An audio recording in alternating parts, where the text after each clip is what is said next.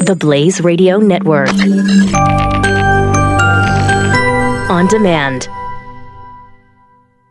Glenn Beck. I can picture it now. Thousands of years ago, Qin Shi Huang, the first emperor of China, standing before hordes of his followers in the Qin dynasty. Bright red bamboo hat on, chanting, "Build that wall!" It took centuries to build that thing, but it got built. And it has been carefully maintained over the last 2,000 years. But today, the Great Wall of China is so massive that astronauts can see it in good weather conditions from space. The wall boasts over 3,000 miles of towers and brick embankments, over 1,200 miles of natural defensive barriers, slaves buried within the wall. It's also worth mentioning that the Chinese government is also exceptionally good at imposing digital walls, so much so that China ranks the worst in the world for internet freedom because they need a wall between free press, free dialogue, and their people. So it's a little strange to be lectured by an editorial run by a major Chinese network in China, criticizing us and President Trump for his proposal to build a large wall along the southern border of America. Quote, following the path of expanding and opening up is China, its best response to the trade dispute between China and the United States. It is also the responsibility that major countries should have to the world. The wise man builds bridges, the fools build walls. And the Pope also in 2016 said, a person who thinks only about building walls wherever they may be and not building bridges is not Christian. This is not the gospel. Well, I've been to the Vatican, your papacy, highness, and you're surrounded by an enormous wall. I don't know if you noticed that. Same goes for all the celebrities who live in heavily walled compounds. It's a safety measure. But you know what's strange is all of those people keep criticizing the plan to build a wall. Do you know the old adage, people in glass houses shouldn't throw stones? Yeah, perhaps the stone thing might be revamped just a little bit. Don't throw stones at people who want to build walls when you live surrounded by walls. It's Tuesday, June 19th. This is the Glenn Beck Program. There are three things that we have to talk about when it comes to the border. We need to first address the emotional issue of it. If we don't address the emotional issue, then we will continue to do what we always do, and that is lose the argument. Because what's happening on the border is deeply emotional and deeply disturbing. It has been. When I was there in 2014, it was deeply emotional and disturbing. I begged the media to pay attention. They didn't. I want to play some audio. Do we have the audio, Stu, yet of the children crying behind the wall? We need to play this audio because it's interesting what they are saying. Of course, everybody's playing this very, very emotional audio of the kids crying. One looking for his dad, the other looking for his aunt. But if you listen to what the kid is saying who is looking for his aunt, he says, Mom and Dad said that when you got here, you just tell them the name of your aunt and she will come and pick you up. That's interesting. See, when I went down to the wall in 2014, we saw things I'd never forget. We talked about how this is a very emotional issue, and we have to take care of these kids. We have to treat them with respect. We have to see them as kids who are being used. They're being used by politicians. They're being used now for props for the media. But they're also being used, some of them, by drug lords. Their families are being destroyed by drug lords. At a time when you could come across the border and say anything under Obama, why is it that they were still using, not the bridge, but when we were there, they were still using the river? Why were they coming across that way when you could use the bridge and just say whatever it was Obama said you had to say, and you could get in? Because the drug lords were playing on these families. They were prey, ready for the wolves to come and eat them at night. Many of them would come either without their parents, or one of their parents would be left behind to do work for the drug lord. And then when their family got into a position, they would be asked to help them on a few projects here in America. They roped them in to a life of crime. So these kids and these families have been used and abused. And they are being used and abused again by the media. The only reason why I say this is because it's true. Because we were there when it was their president who was in the Oval Office, and they didn't care. Now, some of us care. Some of us cared then, and we care now.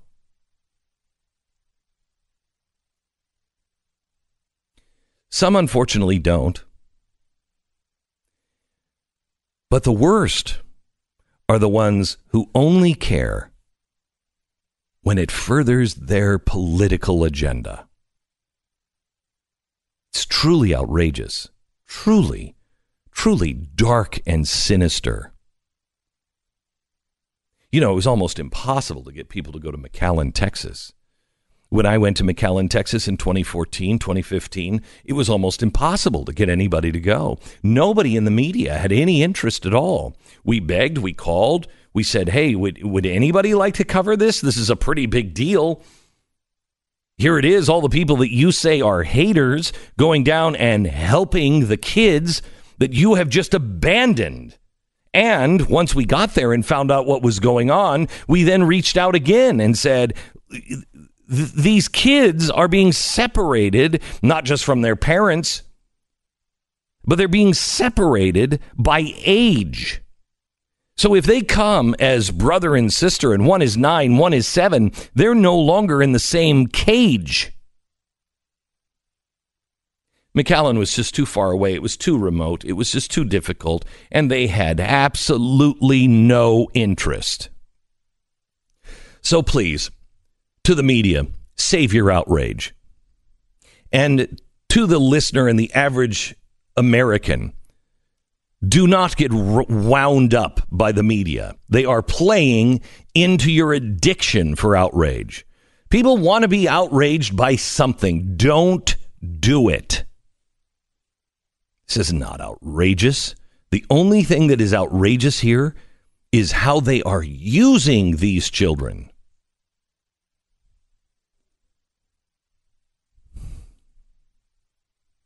This virtue signaling is sick. It's psychopathic.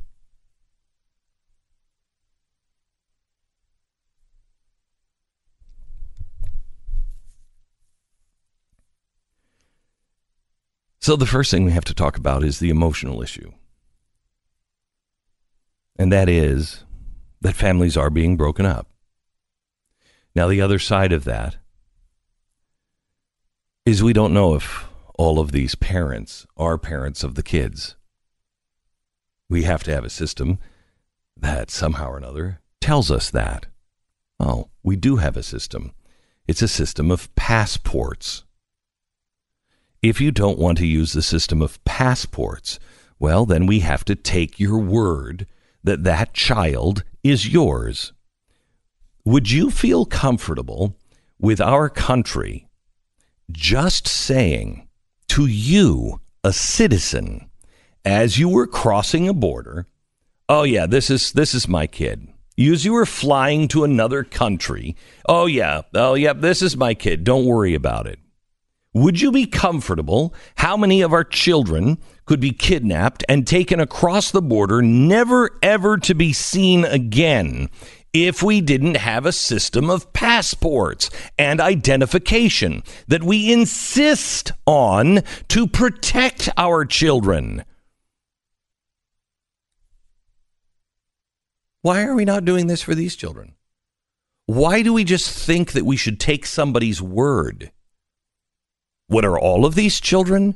There's no bad guys coming across the border that are just taking children, selling them, trafficking in them. Nobody is doing that. All of these children belong to the parents because that dad or that mom and dad, of course we can't question them.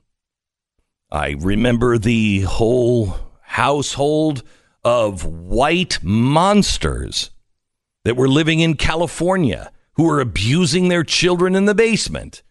You see, this isn't a Hispanic thing. This is a human thing. Even the parents can be bad. But let's have a system to where we know at least those kids do belong to the parents. But no. The media doesn't want that. The left doesn't want that. It's a free-for-all.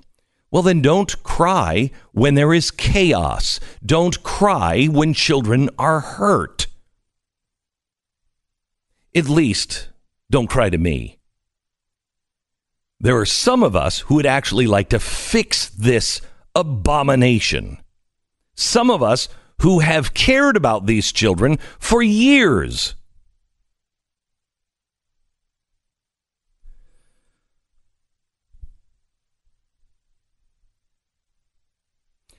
So they're separated by their parents.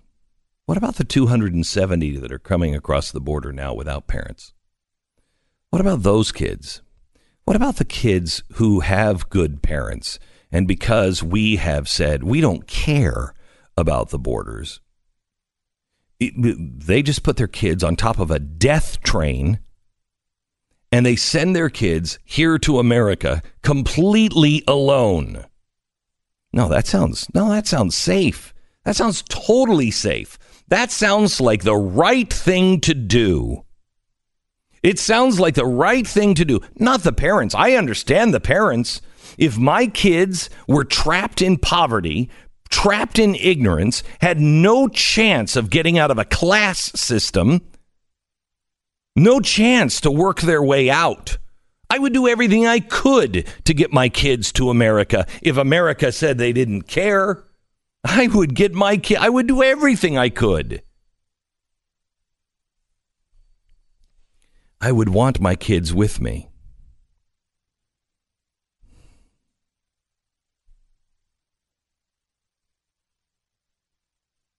But I'm not in their situation, and neither are you.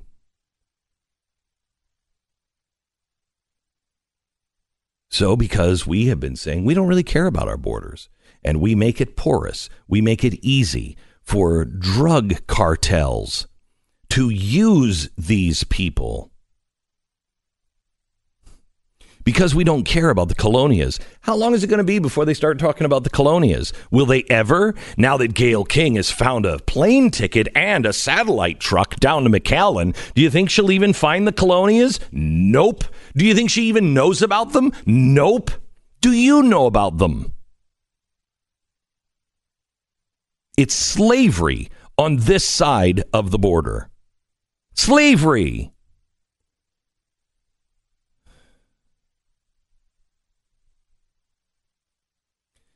So there's the emotional part. The second thing to do is to not feed into their outrage. Find the healthy outrage that you need to actually fix the problem, to look at the problem and fix it. So how do we do that? We'll talk about that next.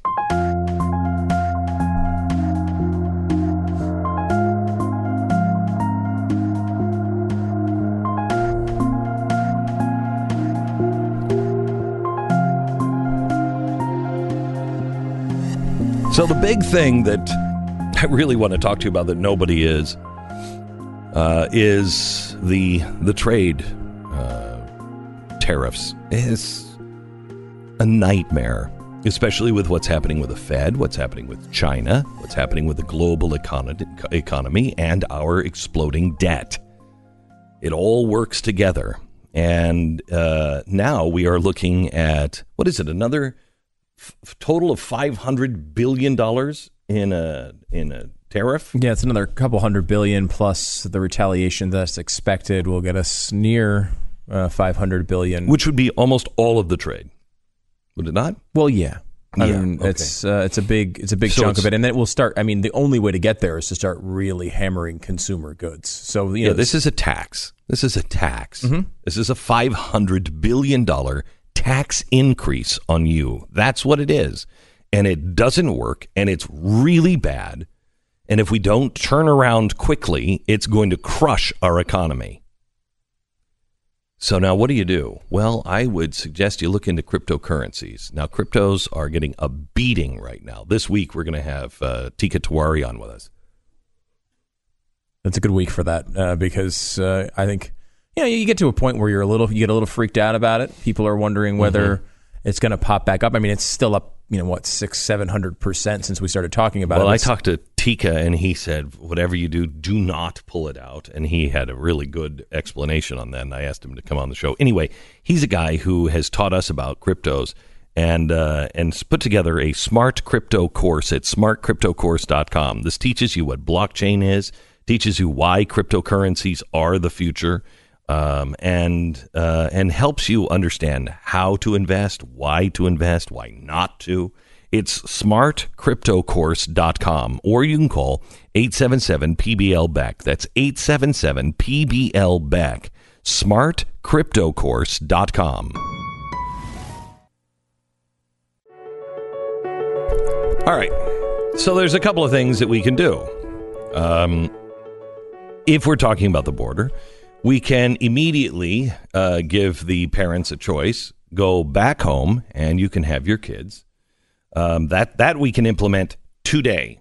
Go back home, and we can send you home with your kids. Now, some of them are crying for amnesty. Some of those are real. Some of those are not, I'm sure. Ted Cruz has announced a plan, and I think it is a plan that actually works.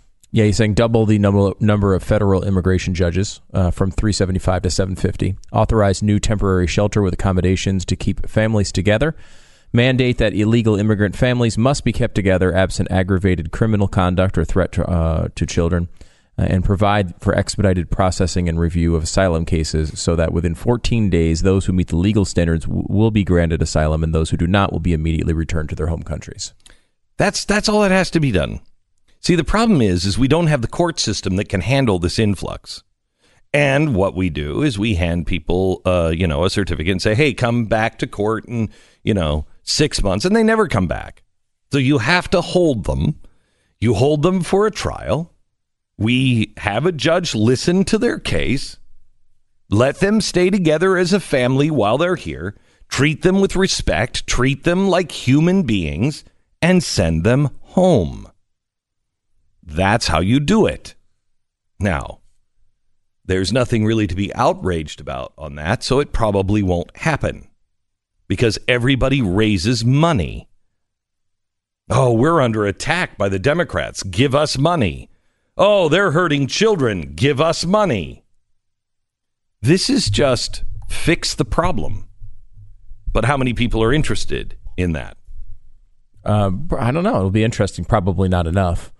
No one seems to be putting the other side of this to those who are upset about this separation of children. I mean, what they're arguing for is a return to the old standard, which is to just let everyone go, parent and child, go inside the border, and then ask them to come back in a few months and for a hearing that they'll never show up at. That's the other opportunity unless you change the law. Back in a minute. And I'm really sorry that I missed yesterday's broadcast. You had the author of How to Break Up With Your Phone on. Yeah, Kathleen Price. And I have been waiting to talk to her because we are just addicted. We are addicted to outrage, and we're addicted to our phone. Yeah, Catherine said that it's now the average that people use their phone. It's 4 hours. Now, this is an invention that started 10 years ago, or 11 years ago with the iPhone in 2007, a smartphone. And that is about 1/4 of our awake time that we've given to it. We're giving a brand new invention 1/4 of our lives, and no one's really noticing. I mean, I think people really, it's getting to the point where I think it really is affecting people's lives. And I don't think in a positive way. Very, very rarely do I'm like, wow, I'm glad I spent that last half hour on that phone. Like, that almost never happens. So yeah, I don't like it. I don't. You know, I don't have a phone, but I do have an iPad, and I use it all the time. Yeah, you should be. She recommended a couple of apps that track this, and I'm terrified about what it's going to tell me about myself. But it's like it tells you. What is the app? I got. One of them is called Moment for the iPad, an iPhone, Moment, and what it does is it just. So far, I just started it yesterday. I had to install it though. It tells you how long you're actively using your phone. So not. If you're on the phone, like making a call, it doesn't count that. If you're listening to a podcast with the screen off, doesn't count that. But if you're actually looking at the phone, tracks that, and also how many times you pick it up and activate it, which that one I'm terrified about. Because, I check it a lot, but it's usually for short periods. I can't even imagine what that's going to tell me after a week or two of doing this. It's going to be terrifying. So you should put it on your phone. I'd love to see what your numbers are like. I don't know if I want to see it. I know I don't know if I want to see it. It's terrible. It's bad. Yeah, and she said that the reason she started with it is she had a newborn, and she was flipping through like eBay, and she looks down at her newborn and realized that her newborn was looking up at her mom, trying to connect with her mom, and she was just staring at some stupid auction for antique doorknobs.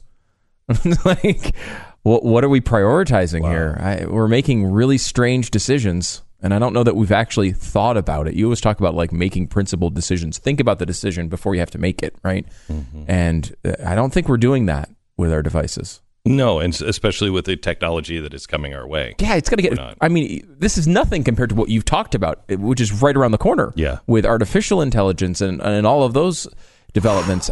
We're not prepared at all. No, we are not.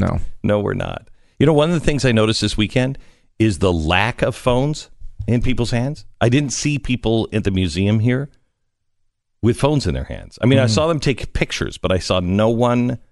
Yeah, no one wanted to get on their phone, right? Yeah. They're taking pictures of the stuff, or maybe they had the tour, because the phone was, you could use it as a tour guide, basically. Yeah. They had a little app in there, but that was it. You're right. People weren't like, I'm going to check Twitter. Yeah, nobody was standing off of the side. You know how people always are doing this? Mm-hmm. Families will be together, and there's always somebody that's kind of behind that's just looking at the phone, usually the kids. Didn't happen this weekend. Just really... That shows how much... It was nice. People were so into it, and they came from so far. Gosh, we had people from all over the country. Thank you so much for coming. We're going to be making an announcement of something we're going to be doing in February. Have you heard? I don't know. We have on Sunday night, I was sitting in my office with Alan and the guys from the Lincoln Museum, and they said, what would you think about doing something in February together? And I said, what do you have in mind? And they said, well, it's his birthday, but it's also Black History Month. I said, yeah. And they said, what if we bring all of our cool stuff down here and you do it down here? I was like, do people say no to that? Okay. How great were the people from the Lincoln Museum? Oh, my gosh, they were great. Fantastic. They're Alan's really awesome, but they were just so helpful and they just cared about people understanding the history and seeing it. They are really, they were here Saturday or was it Friday night, I think, where we were talking about the Nazarene Fund and the work that we're doing with freeing slaves. We have some pretty amazing announcements to make here in the next few weeks. But we had a special dinner just for that. to raise money for it. And they were there. And that, I think, is what really took them. They were like, that's Abraham Lincoln's legacy, freeing slaves. We've got to get more people to understand that slaves are still, in chains, and we got to free them. And I was just really excited. They're not just history people. They're all there at the Lincoln Museum because it means something. Yeah. The legacy of Lincoln. So we'll give you more on that as we go. We really need to talk about the trade war in a couple of ways. Tonight at 5 o'clock, I'm going to be telling you exactly how a trade war works, why it's really, really bad, why it's particularly bad right now, some of the history of trade wars. But we are looking at a situation to where now the Dow is down another 300 points before it even opens because the president wants to put massive tariffs on China. In fact, by the time they retaliate and we retaliate back, it will be a tariff on all of the goods coming our way. That means almost everything that you buy at Walmart is going to be much higher in price because China doesn't pay it. You will pay it. China doesn't pay it. The people who make it, they don't pay it. They just pass that price on to you. So it's a hidden tax. And we sell China our expensive stuff. They sell us their cheap stuff because we have expensive labor. They have cheap labor. They have slaves. So we buy their cheap stuff that helps us and really helps the poor.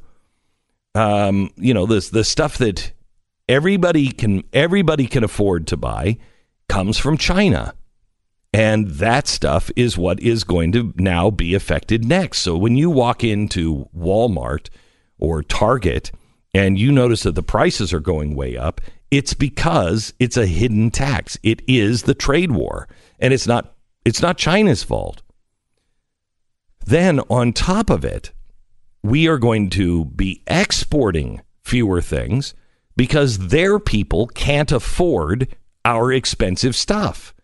Because we're not going to pay for that tariff that China puts on. The Chinese people will. And so as they raise the prices of our stuff, their people can't afford our stuff. We can't afford their stuff. Jobs start to fall apart. When jobs start to fall apart, the stock market falls apart, meaning there's less money. We are also at the same time currently, even in this, great economic situation that we're in, we're still having to print or borrow $1 trillion extra a year.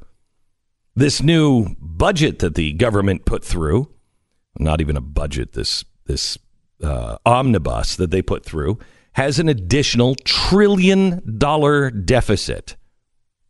Takes us about a year to come up with another $1 trillion in spending every single year. Where do you think that money is going to come from?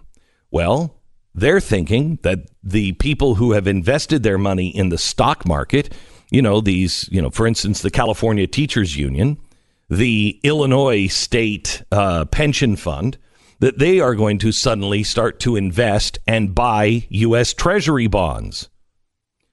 Well, are they?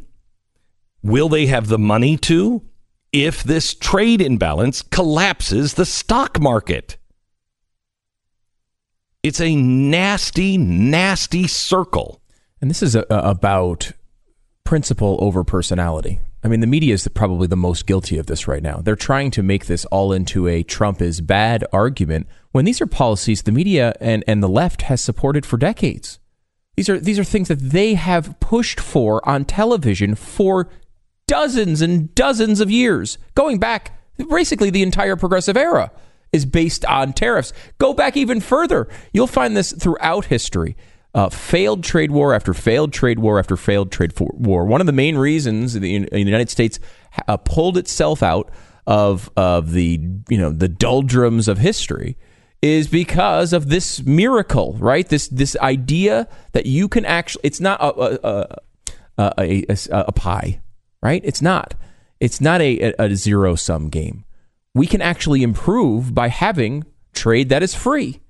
And because we were the first ones that embraced that more than everyone else in the world, we were able to pull ahead of the world. And it's one of the big reasons the entire world has improved. Now, when we've been talking about the way, for example, who loves tariffs, which again are just tax increases. Who loves tariffs? Unions, union labor. The unions have been forcing this, trying to get these things through forever, and they have been pushing with the help of the left and the media forever. This is not about personalities; it's about principle, and the principle of it is, first of all, free trade is better, less government intervention is better, less taxation is better, and these things beyond the principle actually work, and they have shown to work over and over again. And the opposite is true with tariffs. I mean, we talked about the one with, one of the more recent examples is the tire tariff. This is a small example, much less than what we're talking about today. But Obama put tariffs on Chinese tires. And what happened at the end of that? $900,000 a job at the best estimate. $900,000 a job to protect a $50,000 a year job. So it makes no sense. Meaning that we paid $900,000. Well, you paid it in additional. Yeah, I mean, anybody who bought tires paid it. Yeah, you paid an additional tax, $900,000 in additional tax to save one job, and that job pays $50,000. That math just doesn't work. It's completely bonkers. The same thing is happening with washing machines now. We talked about this late last week. They had all these issues with washing machines. They didn't like the American companies, didn't think that they could compete. So what do? They put tariffs on the foreign production of washing machines on a couple of countries. What they did then was move the production country to a different country. And so they avoided the tariffs completely. Then they decided to put it on those countries, and they moved them again.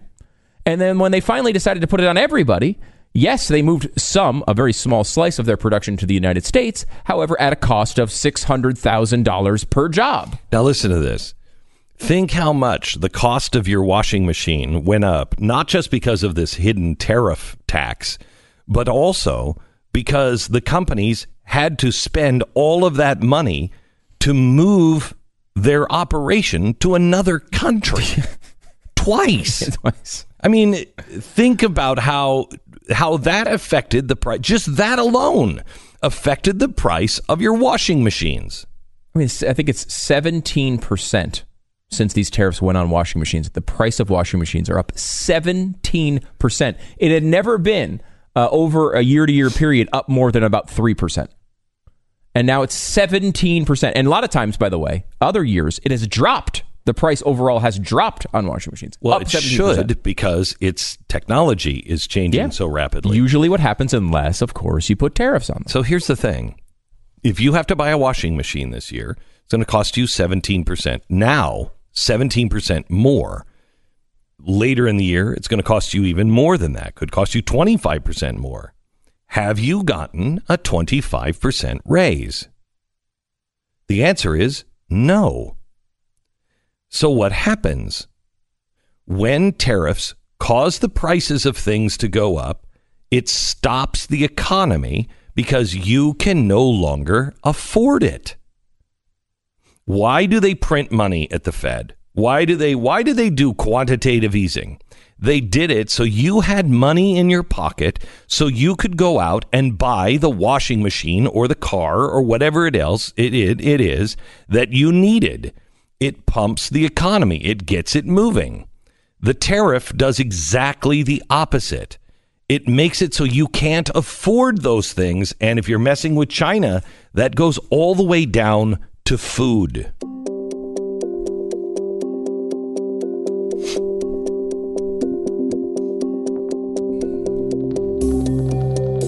Wow, you see the price of houses are going up. Homeowners with a mortgage, you're seeing home equity increase 13.3% since the first quarter of last year. Your equity, this is coming from CoreLogic, has gone up over 10%.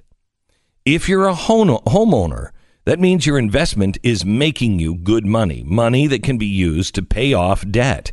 Maybe some funds can be used for home improvement or help pay off your kid's your high interest college loan.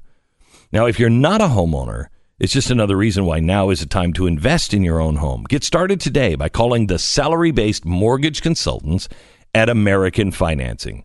So whether you want to refi and try to pay down some of that debt based on the gains in your house, you can do that. Or if you're buying your first house, your last house, call American Financing. 800-906-2440. That's 800-906-2440. Or online at AmericanFinancing.net. American Financing Corporation, NMLS 182334, www.nmlsconsumeraccess.org. Glenn Beck. Among other things, what didn't we like about Obamacare, for example? That it was a tax increase by the government so that they could choose someone to give the money to, a redistribution of wealth. It was by nature a redistribution of wealth. That's what it was, its main point, as stated by them. Mm-hmm. And so what is a tariff? A tariff is a new tax on the goods you buy that goes to a group, in theory, and very inefficiently, that supposedly needs help. They're raising taxes on you, and they're giving it to, let's say, people who work on washing machines because they think people who work on washing machines need help. That is just a redistribution of wealth. It's a tax increase to take your money and give it to someone the government has chosen to receive it. That is not a conservative principle. No, we were not for picking winners and losers. That's not the government's responsibility. And Congress needs to vote on all of these things. Glenn Beck. Today is Juneteenth. You ever heard of Juneteenth? People in Texas have heard of Juneteenth. Some states, it's very, very important. Some states, it's an official day of remembrance. Some don't celebrate it at all, but it's actually a very important day. It's just the dumbest named holiday ever. Juneteenth. It's like May the 4th be with you. Juneteenth. Juneteenth actually is the day in 1865 when the Union Army's Major General Gordon Granger landed in Galveston, Texas, and he declared that all slaves were now free. Not just the slaves in Texas, but all slaves were now free. Now, you would say, well, that was the Emancipation Proclamation. Well, no, it actually wasn't. The Emancipation Proclamation happened 2 years before, but the Civil War hadn't ended. And so most slave owners were like, what emancipation? I haven't heard anything about that. There was rumblings in slave quarters that they had been freed, but nobody was enforcing it until the Union soldiers would come to town. Once the war was over, it was June 19th that the Army came in and said, you're free. Now think of that. Juneteenth in some areas, it was celebrated for years after the Civil War, almost like New Year's Day or New Year's Eve. Because in some slave quarters that knew that that day was approaching, they actually stayed up and counted the clock and counted the time until they were free. So it was, for many years, almost celebrated as New Year's Eve. Now we've almost completely forgotten it. Well, social justice warriors haven't. They want to use this. This is a day of action. The continuing struggle for equality. Why?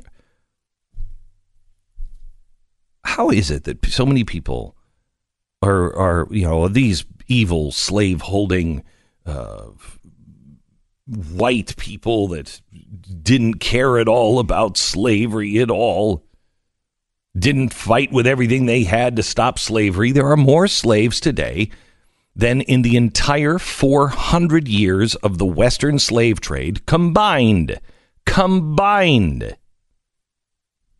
Are you an abolitionist?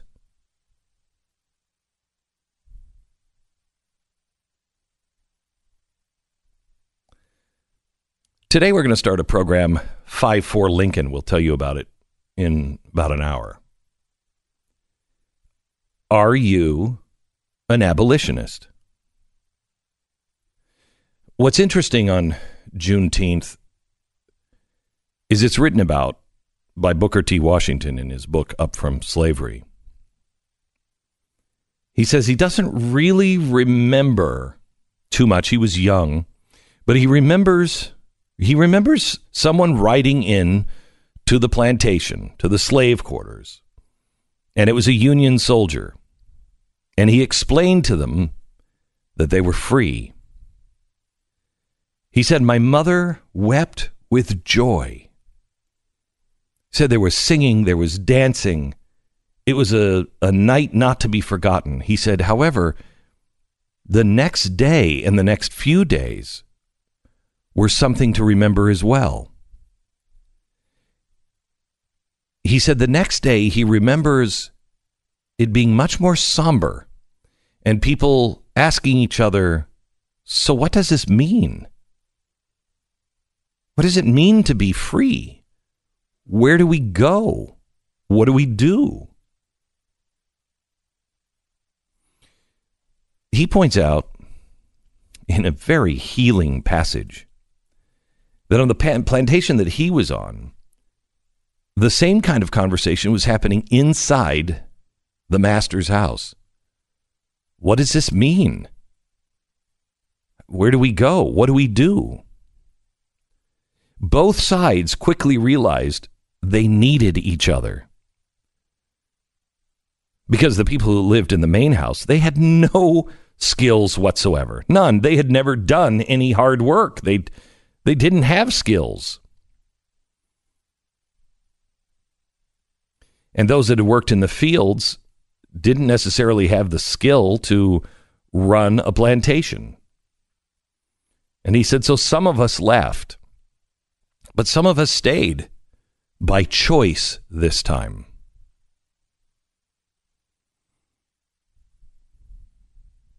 Forget the stupid name, Juneteenth, and recognize this day as a day that puts all of us into the light, where we all have to answer the question, are we furthering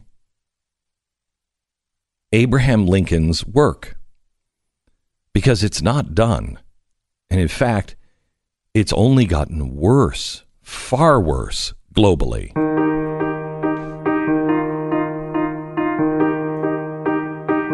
It's Tuesday, June 19th. This is the Glenn Beck Program. Welcome to the program. As you know, if you're a longtime listener, you know that whenever we have somebody who is trying to run for Congress and they are a Nazi or whatever, we have brought that to your attention. Here's one that needs to be brought to your attention. It is a jihadi cult member that has now filed to run for Congress. And Ryan Mauro is with us. He is the director of the Clarion Intelligence Network. Ryan, how are you, sir? I'm doing very well. Thanks for having me on. Good. Can you tell us who this person is, where they're running? Sure. So there's basically two members of this jihadi cult called Jamaat ul-Fuqra, which was really exposed in the best way with Off the Record, which was an episode of that show on The Blaze. Yeah. And it's about... Basically, this group, Jamaat ul-Fuqra, has a radical leader in Pakistan that the members essentially worship, and they have all these radical ties. And so two members, as part of their PR makeover, are running for Congress, and the one just dropped out, I learned. One member, Greg Jones, was running in Alaska. Before that, he was a delegate for Bernie Sanders at the Democratic Convention. Wow. And then the other individual is Tahira Amatul Wadood, who is the legal counsel for Jamaat ul-Fuqra and their Islamburg headquarters, which is just so openly radical. And she's also a board member for CARES branch in Massachusetts, the Council on American Islamic Relations, that your listeners are very familiar with as the Muslim Brotherhood Front. None of this gets mentioned in the media. She is running in the Democratic primary. Whether she wins or not is really a secondary issue to the fact that this group exists, claims to have 22 Islamic villages, as they describe them, around the U.S., and those that are entering the public square and remain loyal to this radical cult leader in Pakistan are just getting a free ride from the media. So this is something that we did on the record, and it's a terrifying group. Been around for quite some time, but never really had legitimacy. Islamberg is the town that was started by this group up in New York State, and they claim that this is a totally cool town, but nobody in the media will even cover this. No one will even talk about this. Can you tell us a little bit about it, Ryan? Sure. So Islamberg is just the headquarters of these 22 Islamic villages across the U.S. that this group, operating under the name Muslims of the Americas, because it makes it really hard to talk about them with that type of name without sounding like a bigot, that they claim to have this network. Now, in 1992, one of their secret camps, which was 100 acres, was raided in Colorado. They found weapons, plans for terrorist attacks in there. So we know about the dual nature of this group, and we have sources through the group that I work for, Clarion Project, and Clarion Intelligence Network is a section of that. We have sources inside this group who have told us about what it's like inside this cult-type group. They have an apocalyptic mindset. We know people who have been lashed. It's just really frightening, and they're apocalyptic in that they believe that when their current leader passes away and is replaced by someone else, that's kind of the green light for this final jihad that they will wage and win with the Mahdi. So, and by the way, there's also lots and lots of money going from the United States over to Pakistan from this network, and we know people who have gone to Pakistan as part of this group and have said how this basically acts as a conduit to other groups backed by Pakistani intelligence. So they're part of a broader network, even though they are a weird cult themselves. Other jihadist groups embrace them. Are they Sunni or Shia? They describe themselves as Sufi Sunni. Okay. This is a fascinating story, Ryan, and I think it has a connection to a documentary that a lot of people have been watching lately, Wild Wild Country, which is on Netflix. If you haven't seen it, it's that whole Rajneeshi thing from the 80s. It is an absolute must-watch if you're into these sorts of stories. It's a crazy, crazy story. But he has a connection to a group that was featured in a really negative way in that documentary. Right, so the Rajneesh, it's almost identical, except that was more of an Indian weird cult, and this is a weird cult of an Islamic fashion. And that cult that's in Wild Wild Country, at one point in this documentary series on Netflix, they talk about a hotel that was bombed, but they make it sound like it was done by anti-immigrant bigots in Oregon. Actually, it was this rival cult that we're talking about and was exposed on the Blazes on the Record TV show as Jamaat al-Fuqra. They bombed them, but I couldn't believe it as I was watching Wild Wild Country, and it was amazing, and it's so similar to how Fuqra operates. They talk about how that cult became essentially weaponized, started stockpiling, doing paramilitary training because their hotel was bombed, and they imply it was anti-immigrant bigots who did it. No, it was actually this jihadi cult. It was two cults getting into a fight. Yeah, which is kind of amazing in a way. Their militarization, the Rajneeshis, their militarization was, in some part, at least they claimed, was caused by this terrorist group bombing their hotel. And here we are, decades later, everyone's watching this thing like it's this retro, cute little documentary about this group that we don't understand. And here's someone running for Congress that's tied to the group. Right, and if you raise this issue, the way that this group and CARE and the media is able to savage you is just remarkable, because at least with the Muslim Brotherhood groups, you have to dig to find out how extreme they are, and they hide it. This group doesn't really hide it. I mean, their leader says Jews are examples of human Satans. The woman who's running for Congress in Massachusetts, she shared an article by her leader, Sheikh Jilani, that basically whitewashed Hitler. And somehow she's able to get away with all this and hasn't even been asked a question. But my main concern is about the people within this group, and one of them did ask me to Thank you, Glenn, for the work that the Blaze has done, because many members in this cult are not even aware of the group's own history. They just assume it's all Islamophobic propaganda, but I've sent that link to people in the group, and they said it really awoke in their eyes, even though they were lifelong members of that group. Wow. How many people are in this group? Somewhere between 3,000 and 5,000 members, but that doesn't include the armies of kids that they have. And so it's really hard to track the membership. And then they associate with others that are kind of in the group, out of the group. Some people leave the group and then go back because it's so hard to build a new life.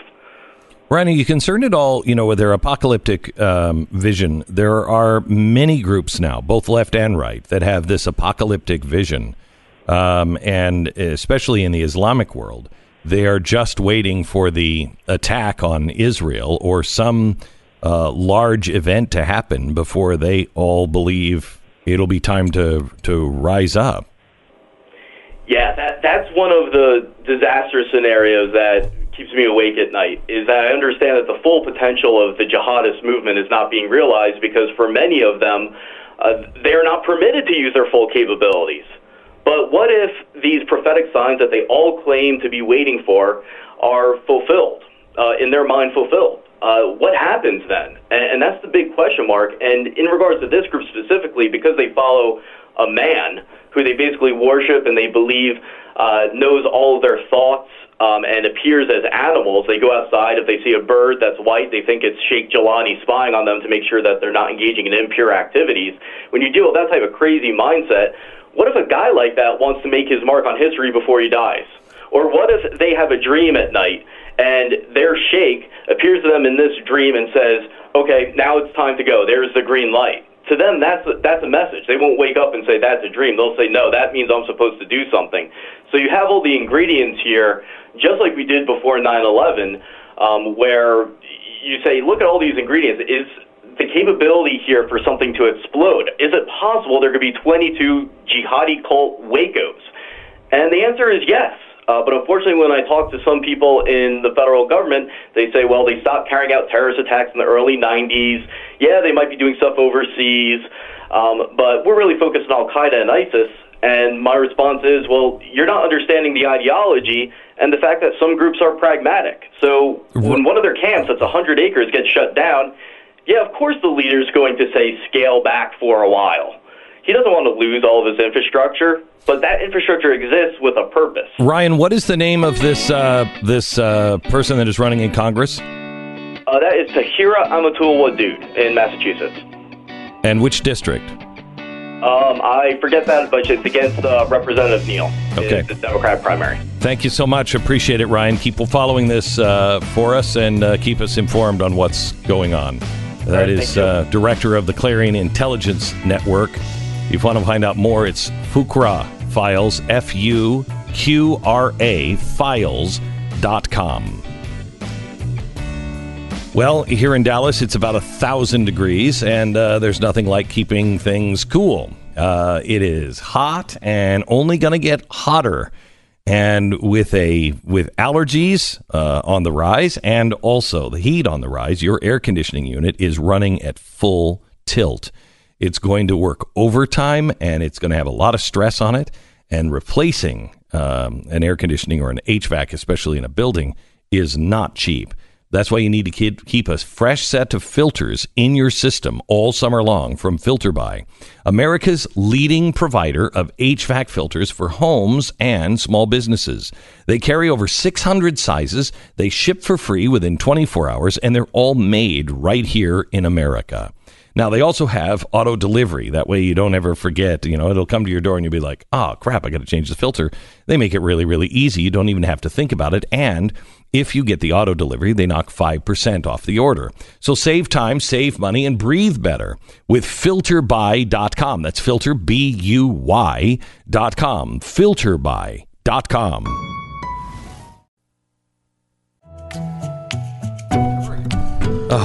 This phony outrage by the press is just disgusting on the border. And I say it's phony because it's been happening since Obama.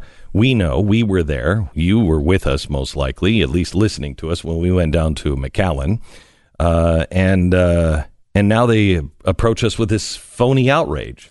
Yeah, excuse me. They've got the new thing today. They're just throwing everything against the wall on this one. They think they have Trump. They're all united against him, and that's really all this is about for them. Yeah, oh yeah. So it's not about the kids, obviously. But what's interesting is that today they're trying to go with the dual approach of this is basically the worst thing any government has ever done. And I'm not exaggerating really on that one, as many figures in the media have tied this to concentration camps, have tied this directly to Nazi concentration camps, have talked about internment camps, it's an blah, insult. blah, blah. Right? So it's an insult. It's the worst thing that's ever a government has ever done to anyone. At the same time, they're arguing that it is not a deterrent. Now, this argument is based on an internal document that shows that it has not decreased border crossings yet. They've been talking about it for a week, right? Let the word spread a little bit, and it probably will be a deterrent. But you don't get both of those arguments. There's no way to argue that it's like the worst thing that anything that has ever happened in the history of the globe, and at the same time argue that it would not deter people. It's either like saying, not as bad as you're saying, or it will deter people. It's kind of like saying, these concentration camps and the ovens. I mean, it's the worst thing ever. But it also didn't really get rid of all the Jews. Wait a minute. Wait, what? Right, but like more purely potentially it would be like, but it also wasn't a deterrent for people to immigrate to Germany. Like, well, yeah, it was a deterrent for people. Jews did not want to go into Germany in that time period because it was really super bad. They were all captured and forced to go. It wasn't something that they were willingly crossing into. So these things are obviously not the same. It's obviously not a deterrent because I know we were there in 2014 and we could not get the media, left or right, to report on these things. No one wants to see it. Now they do. But unfortunately, it's fake outrage. It's only about POTUS. Mm-hmm. If you could name one person that you think is possibly the bravest person alive, that has something to risk. I should change it. Take our military out of it. Take military people out of it. Average, people are just doing their job 9 to 5, and it doesn't mean going overseas and, doing secret missions. Who do you think one of the bravest people on the planet is? Somebody who has a lot to lose and is just not stopping. Will not comply. Other than myself, obviously. Yeah, other than Stu, yes. That's because you got to have somebody who's really. It can't be somebody who is, it's almost got to be someone who is really famous and rich and has something huge to lose, like to blow up their career over it. Chris Pratt. It's a good one. Chris Pratt. Yeah. Yesterday, he won the Generation Award at the MTV Movie and TV Awards. And then he used his speech to say a few things. Listen to this. This being the Generation Award, I'm going to cut to the chase and I'm going to speak to you, the next generation, okay? I accept the responsibility as your elder, so listen up. This is what I call 9 rules from Chris Pratt, Generation Award winner. Number 1, breathe. If you don't, you'll suffocate. Number 2, you have a soul. Be careful with it. Number 3, don't be a turd. If you're strong, be a protector, and if you're smart, be a humble influencer. Strength and intelligence can be weapons, and do not wield them against the weak. That makes you a bully. Be bigger than that. Number 4, when giving a dog medicine, put the medicine in a little piece of hamburger. They won't even know they're eating medicine. Number 5, doesn't matter what it is, earn it. A good deed, reach out to someone in pain, be of service. It feels good and it's good for your soul. Number 6, God is real. God loves you. God wants the best for you. Believe that. I do. Wow. Holy cow. Number 7. MTV? If you have to poop at a party, but you're embarrassed, because you're going to stink up the bathroom, just do what I do, lock the door, sit down, get all the pee out first, okay? And then once all the pee's done, poop, flush, boom. You minimize the amount of time that the poop is touching the air, because if you poop first, it takes you longer to pee, and then you're peeing on top of it, stirring it up. The poop particles create a cloud, goes out, and then everyone in the party will know that you pooped. Just trust me, it's science. Number 8. Good point. Learn to pray. It's easy, and it's so good for your soul. And finally, number 9, nobody is perfect. People are going to tell you you're perfect just the way you are. You're not. You are imperfect. You always will be, but there is a powerful force that designed you that way. And if you're willing to accept that, you will have grace. And grace is a gift. And like the freedom that we enjoy in this country, that grace was paid for with somebody else's blood. Do not forget it. Wow. Don't take it for granted. God bless you. Please get home safely. Thank you. Jeez. Wow. That is incredible. On multiple levels. Yeah. Now, Hollywood has got to be set to destroy this man by making him appear in really crappy Jurassic Park sequels. Don't do any more, Chris. Don't make any more. Think of what he just did. And it's so amazing. Second point, breathe, you have a soul. Then the third point is strength and intelligence can be weapons. Don't use them as a weapon. Help people.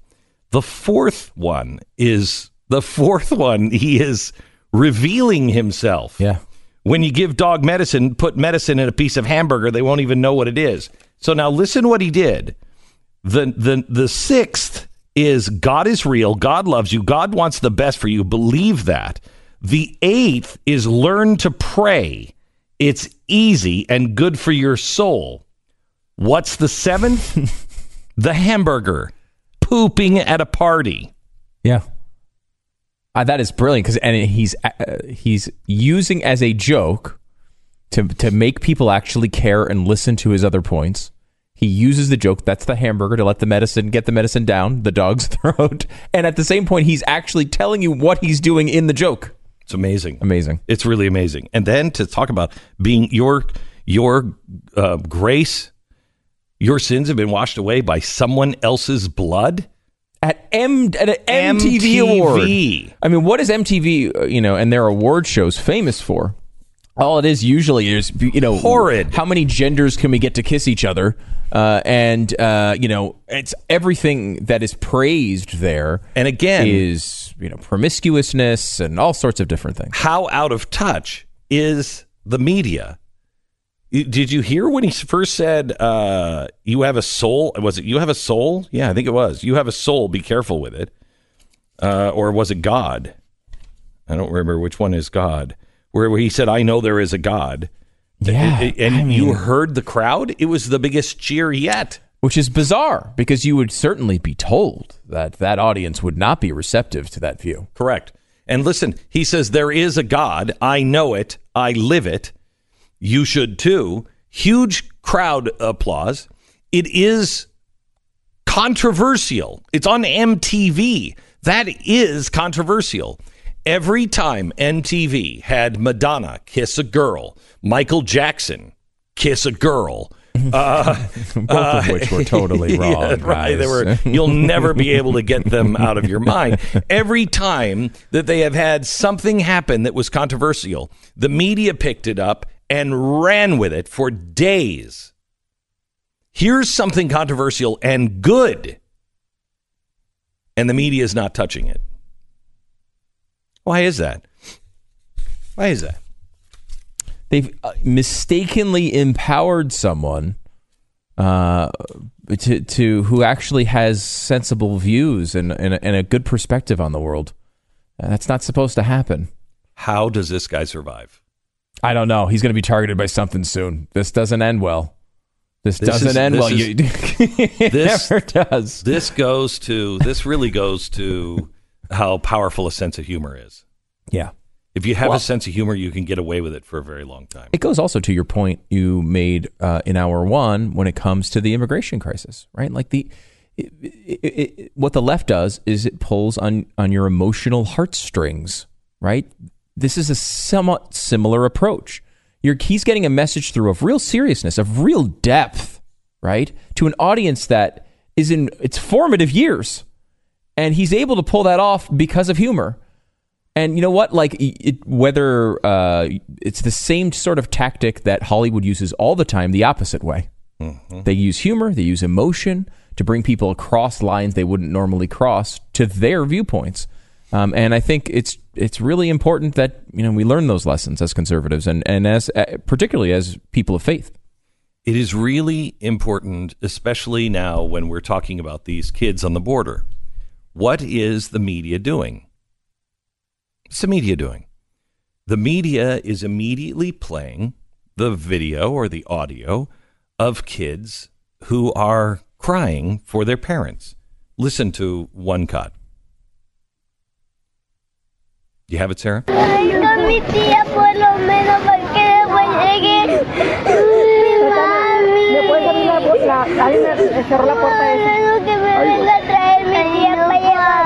Vas a llegar con... Mira, ella te va a explicar y te va a ayudar. ¿Cierto? ¿Qué va a pasar con su consulado? Okay, so stop. So the media is playing this, and it is heart-wrenching to hear. It is truly heart-wrenching to hear. We would have liked to play that for you, but we couldn't get our hands on it when we were there. We just had to describe what was happening because the Obama administration had that thing locked down. We had to take it from people who were working in it and coming out saying, you don't know what they're doing to children in here. This is beyond reprehensible what is happening. We had to throw these things together. This is why we went down. And I know many people in this audience mocked us for giving soccer balls and everything else. It was because we have to emotionally care about these children. And we have the emotional high ground because we were there then and we cared about them. We are there now and we care about them. Here's what the priests told me and the pastors down in McAllen when I went. Quote, I'm surprised you showed up. Quote, I only showed up this morning because I never thought you would. I called a meeting of the pastors because the pastors are the ones that are caring for these children, most of them. I called a meeting at 6 o'clock in the morning when we went down there that day. Most of them had never even met before. Most of them had not worked together before. And some of them were only there because they didn't think I would show up. And when I said, why wouldn't I show up? And they said, because the price is too high and nobody ever really cares. The media will come down, but they don't ever really care. This audience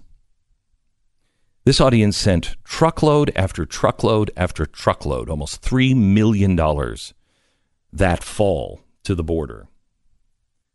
We went from the summer until almost Christmas time, delivering food, delivering clothing to these children. Couldn't get the media to cover it. Couldn't get anybody to join me. I asked people on the left, join us. Join us. They wouldn't. Why? Because it hurt their president. Do not turn your eyes. Do not become what they were by dismissing this. This is a horror show, and it's really easy to take care of it. We have to do a few things. One, stop encouraging people to come here. As I said earlier, you would never, ever allow a U.S. citizen two people to claim that that's their children without identification and proof that that is their children leaving our country, going to another country. You would never do it. Why? Because that's how children are kidnapped and trafficked. Why are we accepting that? Why are we saying that that's what has to happen? That these kids must stay with these people if they have proof. Then yes, perhaps. But they should be turned right around. If they don't have evidence that those are their children, we don't know. They could be traffickers. I hope to God not. But some of them are. We need to strengthen our border. We can keep parents and children together quite easily. Ted Cruz has a plan. I hope the Senate will pass it and pass it quickly. But don't buy into all of this hype. They did not care. The media and the left did not care when this was happening under Obama's watch.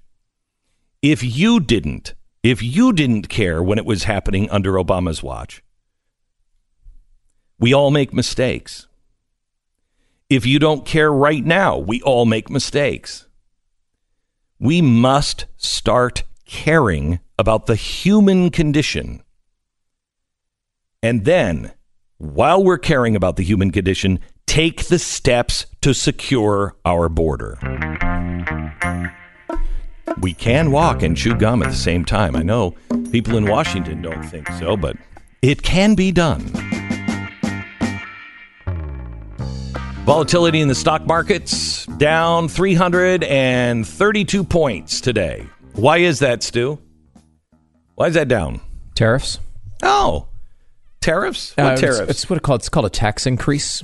Really? On American consumers. I don't know what you're talking about. Hundreds of billions of dollars. Yeah, so China is in full trade war now. We're talking about a response to China, which will be a full tariff on all trade with China. $500 billion of tariffs. That's insanity. Insanity. If this continues, we are going to experience very bad times. If you care about the president, you should call the White House, write the White House, and beg him. He will listen to his constituents.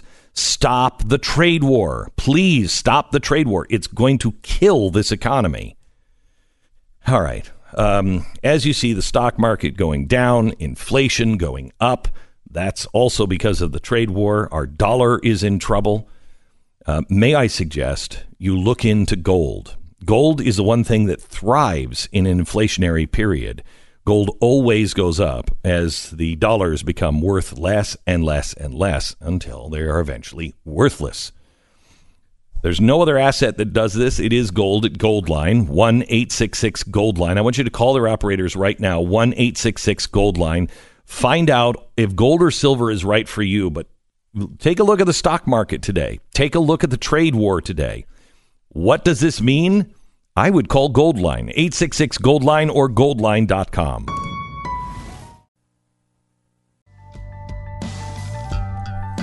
Welcome to the program. Chris Pratt said while he won the MTV award, if you are strong, use that strength to serve the weak. We're going to tell you a little bit about that with 5 for Lincoln next. Glenn Beck. An immaculate Nazi doctor hovers over a newborn. He probes, then he sneers. Okay, take this one away, he says. That is the very real process that Nazi doctors undertook during the era of Nazi Germany. 2 doctors had to agree.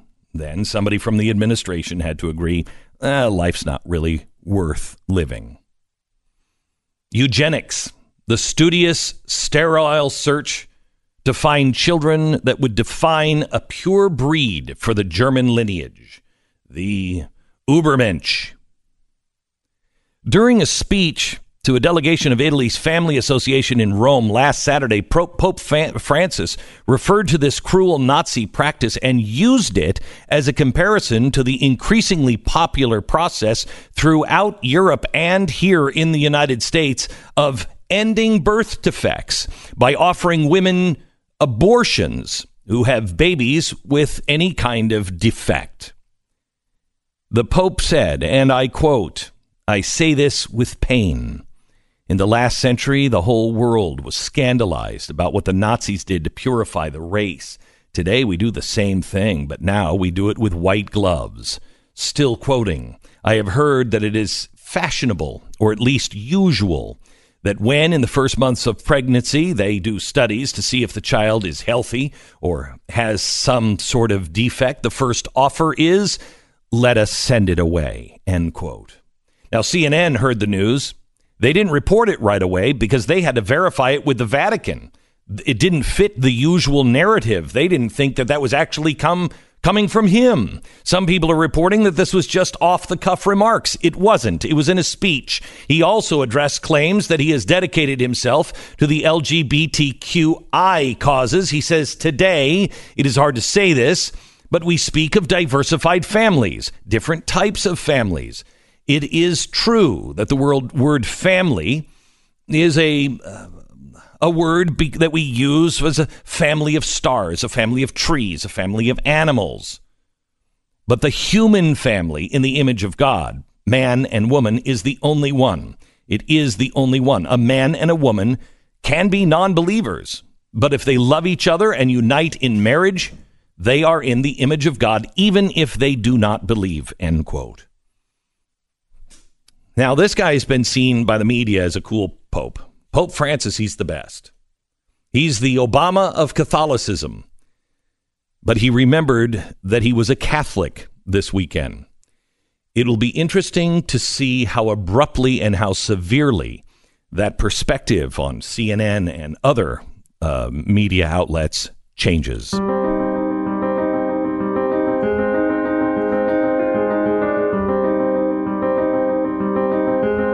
It's Tuesday, June 19th. This is the Glenn Beck Program. Tuesday, June 19th. A very, very important day after the Civil War. June 19th. It's called now Juneteenth. And it is the celebration. And most Americans don't know this, but on June 19th, on actually the 18th, in some slave circles, back at the end of the Civil War, they actually counted down the hours to the 19th of June because that's the day the proclamation, the Emancipation Proclamation, actually took effect. They were actually truly free. It had been kept from so many slaves. Slave owners just kept their mouth shut during the Civil War. But once it was over, the announcement was made that it would happen on June 19th. That date, June 19th, for many years after, was celebrated in African-American communities almost the same way as it was celebrated as we celebrate New Year's Day. African-American communities would stay up late and they would count down the minutes until the new year, or until June 19th, if you will, to celebrate the end of slavery. It's almost all but forgotten. It is the state of Texas is one of the only ones that I've seen really mark Juneteenth, at least the states that I've lived in. It is a day of remembrance and an official holiday in many of the states. We wanted to get Alan Lowe on. He's the executive director of the Abraham Presidential Library and Museum, and I thought it was an appropriate day to have him on Juneteenth. Welcome, Alan. How are you? Great to be with you, Glenn. Doing well. I have to tell you, it was a great weekend this weekend here at the Mercury Studios, where you allowed us to have the Gettysburg Address for its 3 days out in the sunlight. Can you explain to people why it's always in a dark vault? Yes, well, we want to conserve it for future generations, so we have to be very careful of how much light it's exposed to. So it is treated very, very gingerly, and it only comes out a few days a year. And we were really, really happy to bring it down and share it with you and all your supporters there in Texas. It was Alan, terrific. I don't know if you saw the people that came through. We had some people that were crying. Yeah. I will tell you that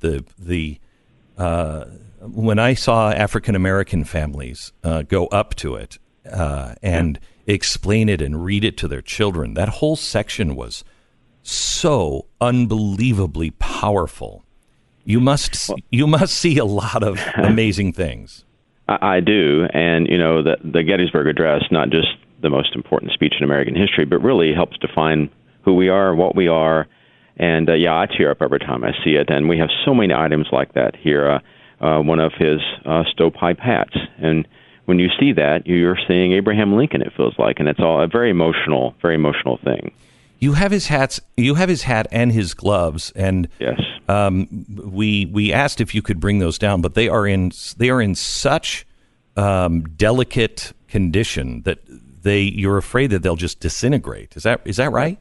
That's right. Yes, they're very, very fragile. So we every now and then the hat will come out and be displayed here, but very carefully.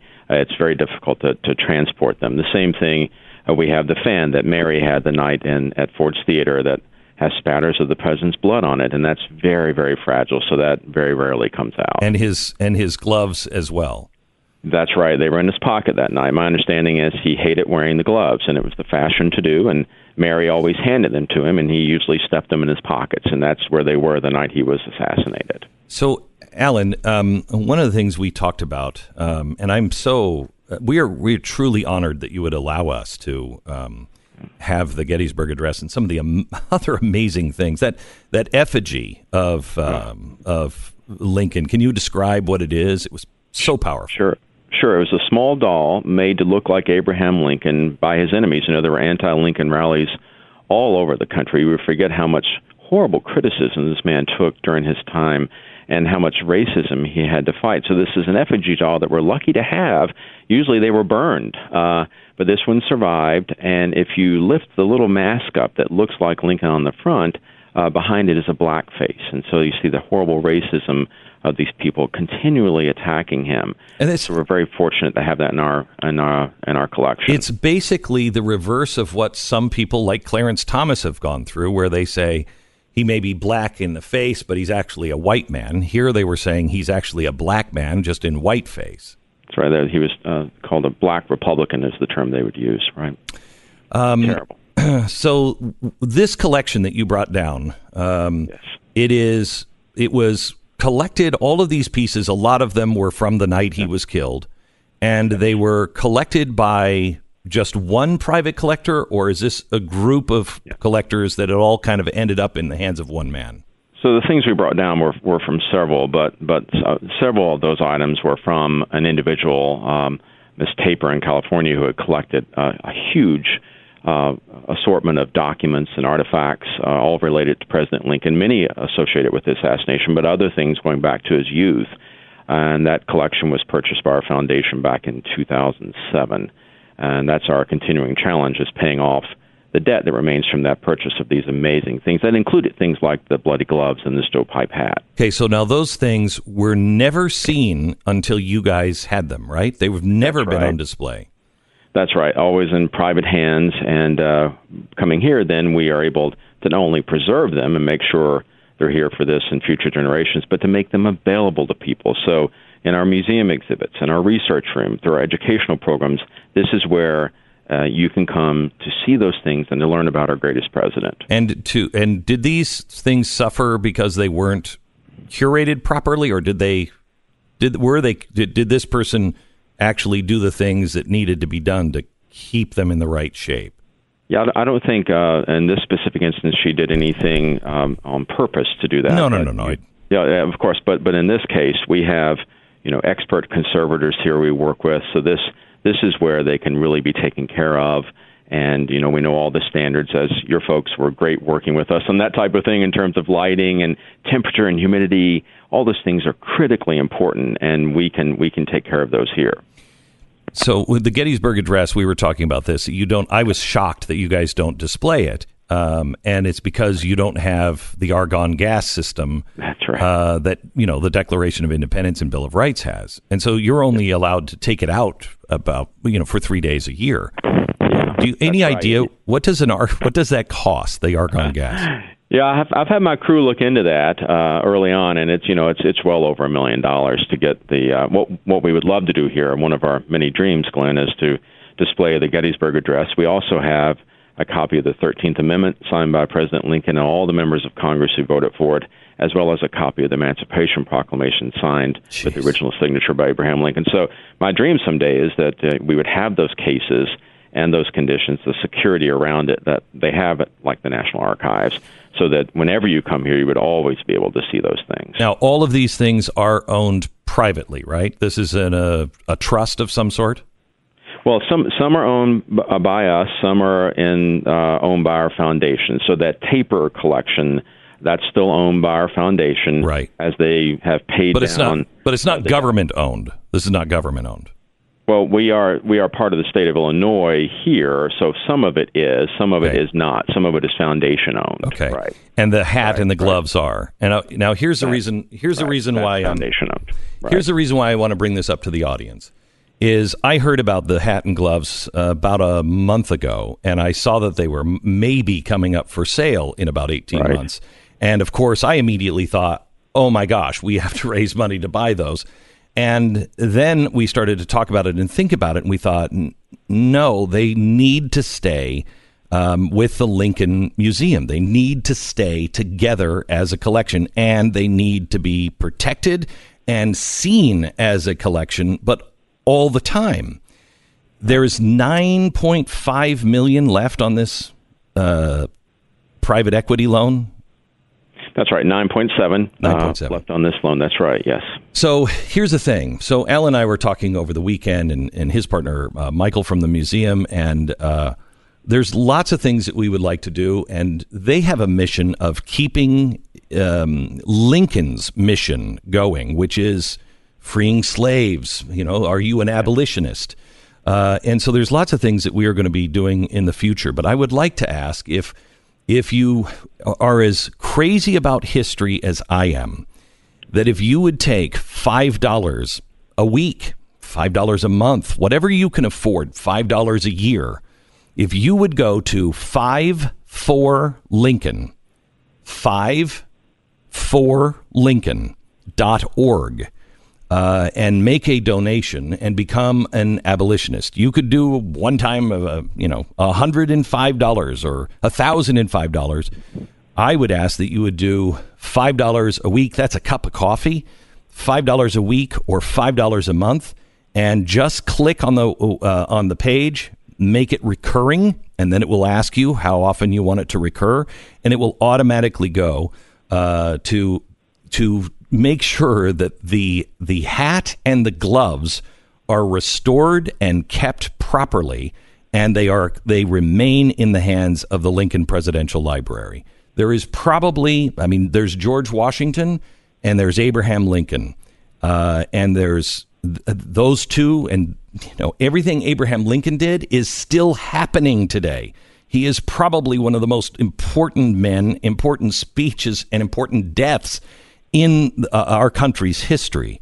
And we would love for you to help on this project, 54Lincoln.org, and all of the proceeds will go to preserve and pay off this debt so it doesn't go back into the shelf. It hadn't been seen for about 100 and some years, 125, 130 years, hadn't been seen. And if it goes to the auction block, most likely the same thing will happen again, and it won't be seen for another 100 years. It's got to remain in public view. Alan. Thank you, Glenn, and thank you to your listeners. I get very emotional about this. Abraham Lincoln was a good and great man. He saved this nation. He gave us a new birth of freedom, and we take our mission here very seriously to not only preserve it, but to perpetuate that legacy. And any help your listeners can give to keep these materials here in the land of Lincoln, in our nation that he so loved, that he saved, we would be deeply, deeply grateful. Alan, thank you so much. Thank you, Glenn. You bet. 54Lincoln.org. I will tell you that there's some other things that we're working on that I think are really game-changing, especially for the Nazarene Fund and everything else. These guys are so passionate about Lincoln, not just the history. They're passionate about what he was passionate about, stopping slavery. We would really appreciate it if you could help them out on this project and get them out from underneath the 8 ball. We have 18 months to raise that money and get that done. They are also, and unconnected to all of this, they are also going to be doing something really amazing with us come this next February. We have talked about doing something for Black History and for Lincoln's birthday here again at the studios that I think will be just game-changing. 54lincoln.org.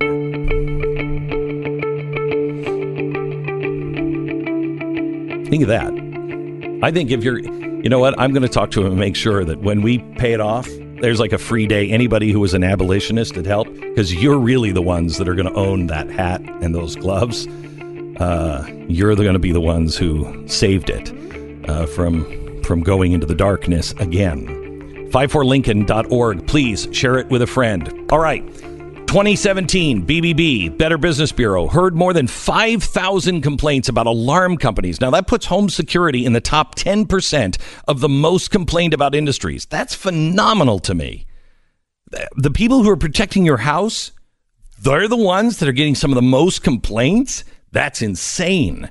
The reason why it's happening is because there's all kinds of hidden fees. There's all kinds of stuff, them coming into the house, them upselling you stuff that you don't need. The prices are crazy. You can't, live under or with the contract. It's horrible.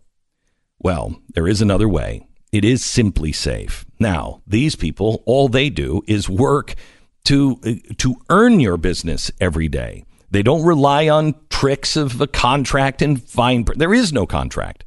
There's no strings attached, and there's no wiring in your house. So when you want to move, you can move and take it with you if you wanted, and you can cancel at any time because there's no contract, and it's $14.95 a month. It's won all kinds of awards, and they have an A+ rating with the Better Business Bureau, 10 years running.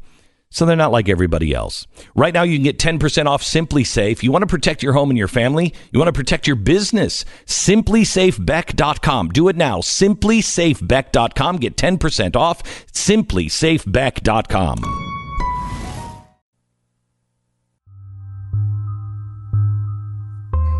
Glenn Beck. Bill is talking about tariffs in Michigan. Hello, Bill. You're on the Glenn Beck program.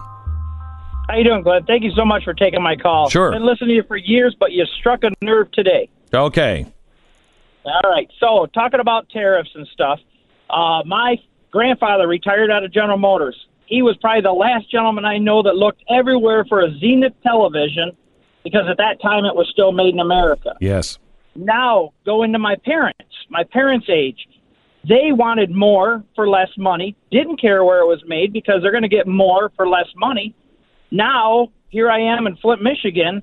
General Motors is gone. Nobody's there to pay taxes, and now my grandkids have to drink bad water. Well, that's okay. There's the bad water thing is not necessarily connected to tariffs. Well, it is because, and I tell you why. Because there is no more General Motors. Too many people were trying to get more for less money. Yeah. So they bought a lot of vehicles out of the country. Well, we're at our all-time production highs in the United States. We've, increased the economy in an incredible amount. We've ripped 2/3 of the world out of extreme poverty over this time. And yes, there are cases. Certain towns like Flint have had problems, but the overall outcome here is incredibly positive. We are still the number 2 manufacturer in the world. Only behind China that has 4 times the amount of people. Yeah. So I want to take that, though, Bill, and answer that bit by bit when we come back.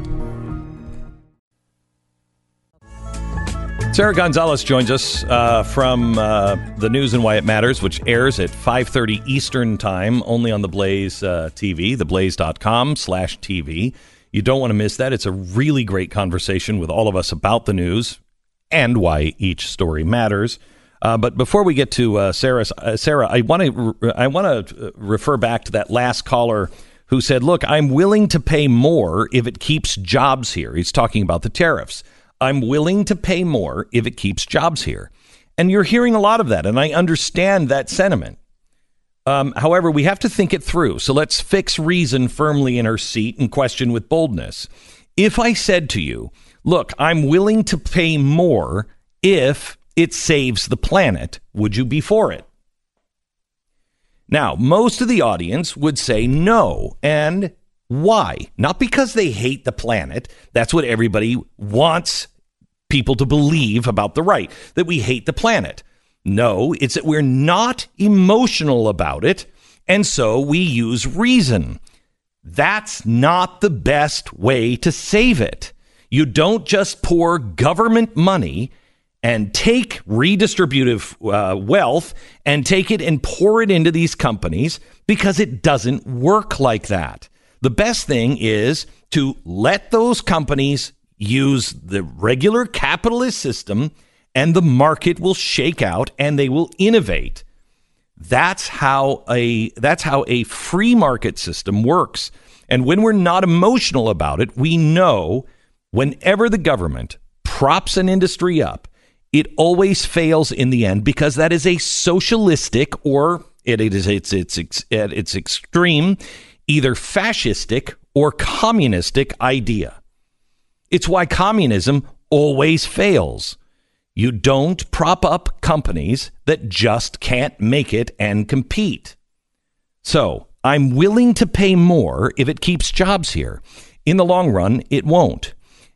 Also, it doesn't keep jobs. It is socialism. It has never worked. When Obama did this with tires, those $50,000 a year jobs cost you, the taxpayer, because tariffs are really only a tax. It's a tax by a different name.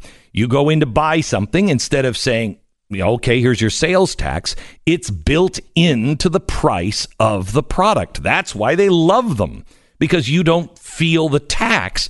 You're just like, China charging us so much. No, that's the federal government charging that extra price. Washing machines up 25%.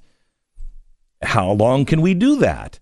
That money is now going to the government, where they take that 25% increase and they ship it to the washing and the washing machine companies or whoever to save jobs. When Obama did this last time with tires, those $50,000 a year jobs cost you $900,000 to save. It's not worth it. It doesn't work. It is socialism. You also, the last caller also said, I'm willing to pay more. Okay, well, you might be willing to pay more on one thing, maybe washers and dryers, but somebody else isn't willing to pay more for a washer and dryer, 25%? And how many of those things can our economy handle? As your job, your pay is not going up. So if it's not going up, how is everybody going to pay for the increase of 25% on all products, 10% on all products? Can you afford a 10% increase across the board with food and services and other products that you want to buy? Wouldn't it be better if the people saved their money and you invested it, if he was concerned about the Detroit area, in companies like Shinola? Shinola is this amazing company that was the first in to try to help turn Detroit around. The idea of low taxes. You have more money and you can create businesses. You can create new ideas. The lower the taxes, the more people with ideas have to be able to start a new business. The most important thing you can remember on tariffs, it's a tax. And everything you hate about taxes, everything you think is true about how taxes stifle, it's exactly the same with tariffs. Tariffs, however, have started the Great Depression and most depressions. When you start affixing tariffs to things, especially if you have a weak economy, it will shut it down, and shut it down hard, quickly. And I believe we're headed towards those territories. Yep. And that's great. Well put. I mean, because it's a redistribution tax. That's what it is. Redistribution of wealth. And no one made this case more powerfully, the exact case that our caller just made, than Michael Moore. Yes. Michael Moore's first successful documentary was called Roger and Me, and it was exactly the case that our caller just laid out. exactly the case. Again, you'll see that there are 12 assembly plants for GM in the United States. Most of them no longer in Michigan. However, most of them have moved south to places who have better business environments and away from unions. Correct. However, they still make plenty of GM vehicles in the United States. Plenty of them. Correct. Detroit is the mess not because we didn't have tariffs. Detroit is a mess because it has not had a Republican or a small business, a business-minded, small government kind of person since 1960. All right. Sarah is here. She's filling in for Pat as he is on vacation. How are you doing, Sarah? I'm good. So what are you watching in the news? What do you find that people are talking about that you think it's important for them to understand? Well, I mean, I know that you guys talked a lot about all of the stuff going on at the border. Yeah. So obviously that's number one. And I think, just the disconnect between what the American public is being told is actually happening versus what is happening. That's not to say that what's happening is right or can't be improved upon. Mm-hmm. But, just children are being kept in dog kennels. Children are being kept in concentration camps. I mean, that's not what this is. And I see, a lot of people just in the general public just so outraged that children could be treated in a way that they're not actually being treated.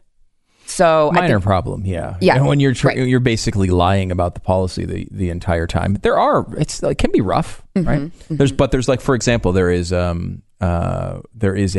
photo that's being passed around, retweeted tens of thousands of times, of a child behind bars crying, looking maybe for his mommy, crying as he's in a cage. Mm-hmm.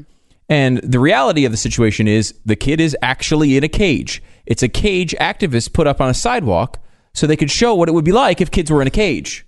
But they've zoomed in so far that it doesn't look like it's a kid. It's an activist cage on the sidewalk that's a protest. It looks like it could be from the government. And people on that side are tweeting it around as if it's the real thing, when it's not. When you zoom back out, it's a bunch of people standing on a sidewalk with an open back that same kid is walking around the cage freely because he's not in the actual cage. They're utilizing him as a piece of political propaganda. Mm-hmm. And that is the sort of stuff that's being spread. These are not bad people. The people who are in these organizations and the government groups that are having to deal with a massive problem that is not of their creation. They're doing the best that they can, but it's still, you don't want it handled like this. Stu, who was it that in 2014 came to us and was telling us this has got to get into the press? Please talk about this. They were the government workers that were being forced by the Obama administration to do it. Yeah, that's right. And they were saying at that time, we're not prepared. We don't have any ability to do this. We have no experience to do this. We are not the people to do this. And we're just holding them. And they were beside themselves. Nobody would pay attention. I had empathy then. I have empathy now. I am outraged by the media then. I'm outraged by the media now. And all we're doing is talking about, we didn't want to talk about it then because they didn't want to talk about President Obama. And they do want to talk about it now because all they want to do is pin it on Trump. I'm sick of it. Yeah. Yeah. It's the most outrageous for me is seeing these children being used as political pawns by the left. That's the thing. Because if they came out and they said, when Obama was doing it and they said, this is wrong, let's come find some kind of common ground here. Let's find a reasonable solution. That would have been fine. But the fact that they kept quiet and now all of a sudden it's a big problem for them, treating these children the way it's child abuse, are the terms that they're using. And it's just so, it makes me infuriated. Can I tell you something? Yes. I believe we're the only ones in the country in national broadcast that have credibility on this issue. Mm-hmm. We cared then. We went down there then. We tried to expose it then. We thought it was wrong then. Yeah. We think it's wrong now. The question is, can anyone handle nuance anymore? For instance, very few people, this audience could, but very few people could handle the nuance of me going down to the border, bringing toys and things just to make their stay in those cages tolerable, and bring food and everything else, while saying we have to secure our border. A lot of people didn't like that. They didn't understand the nuance because nobody listens, because they take a picture of a cage and a kid and nobody will zoom out.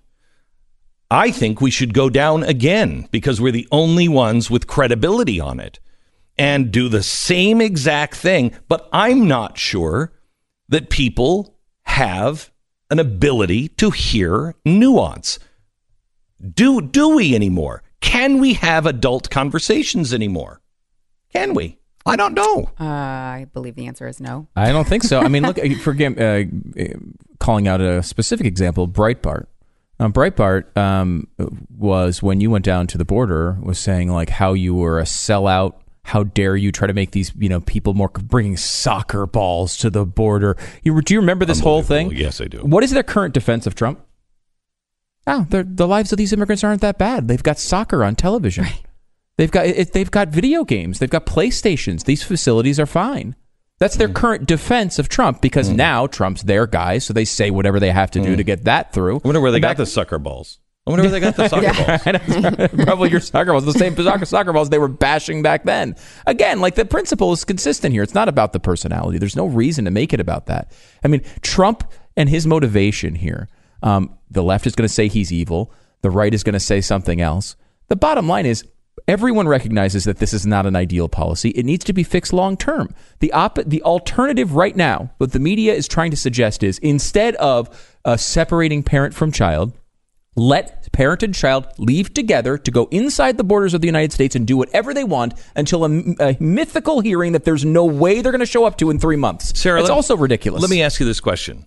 Would you support a policy? Forget about the southern border. Would you support a policy that allowed children to get onto a plane with their parents or any adults that claimed that they were the parents and go to another country without identification of a passport matching kids with children? Well, I mean, that's just asking for, kidnapping and human trafficking to take place. So no, I would not be in support of that policy. Do you think the American people would be for that? I would hope not. Right. Do you think that the left would be for just people leaving the country with kids without any documentation that that's who they belong to? Well, they're telling me that they care about the kids, so Correct. I would hope not. Why is it okay that we see people coming from other countries and we say, oh, no documentation. Oh, you're with them. You're fine. That could be human trafficking. We don't know. Again, when people become emotionally attached, all reason goes out the window. Thanks, Sarah. We'll see you on the radio here in just a few minutes on the Blaze Radio Network at theblaze.com, filling in for Pat, and then again at 5:30. Yes, thank you. The news and why it matters. Thanks. All right, I want to tell you about Casper. Casper mattress is so great. They let you take the mattress out for a 100-day test drive. So this is how confident they are. I mean, because they're not going to be reusing that mattress if somebody else wants a mattress. They're counting on you loving it as much as I do. But they also make a guarantee and make it so hassle-free. If you don't love this mattress, you can sleep on it for 100 nights. If you don't love it, they're going to come and pick it up.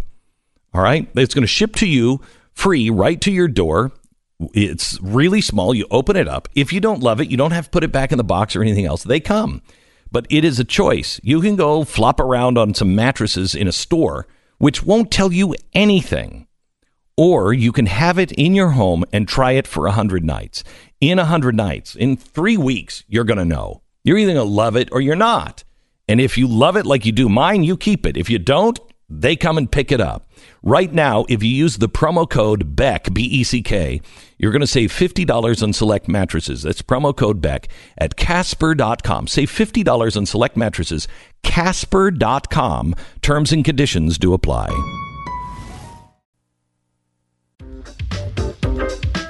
Glenn Beck. Here's a great example on how you can sleep at night when you base everything you do on principles. What once was an attack is now a defense. Breitbart wrote article after article about how bad it was that Glenn Beck was bringing soccer balls and hot meals to people on the border, illegal immigrants on the border. Now, their giant defense of the Trump administration is, and you could actually quote, the facility is located on a main street in a quiet suburban neighborhood. There is an outdoor recreation with picnic tables and a small soccer pitch. As you go scroll through the photos, what do you see? But pictures of warm, delicious pizzas and chocolate chip cookies laid out for the illegal immigrants, that now it's their job to defend that policy. Before, it was their job to attack you for having a hard and caring. Both times, people, even though they're illegal immigrants, deserve hot food. Even though they're illegal immigrants, deserve to have, these little children deserve to have a little bit of joy in their life, especially if it wasn't their fault. Like humans beings. And then we can talk and hash it out on what the policy is. I am strong on defend the border, but we must be humane.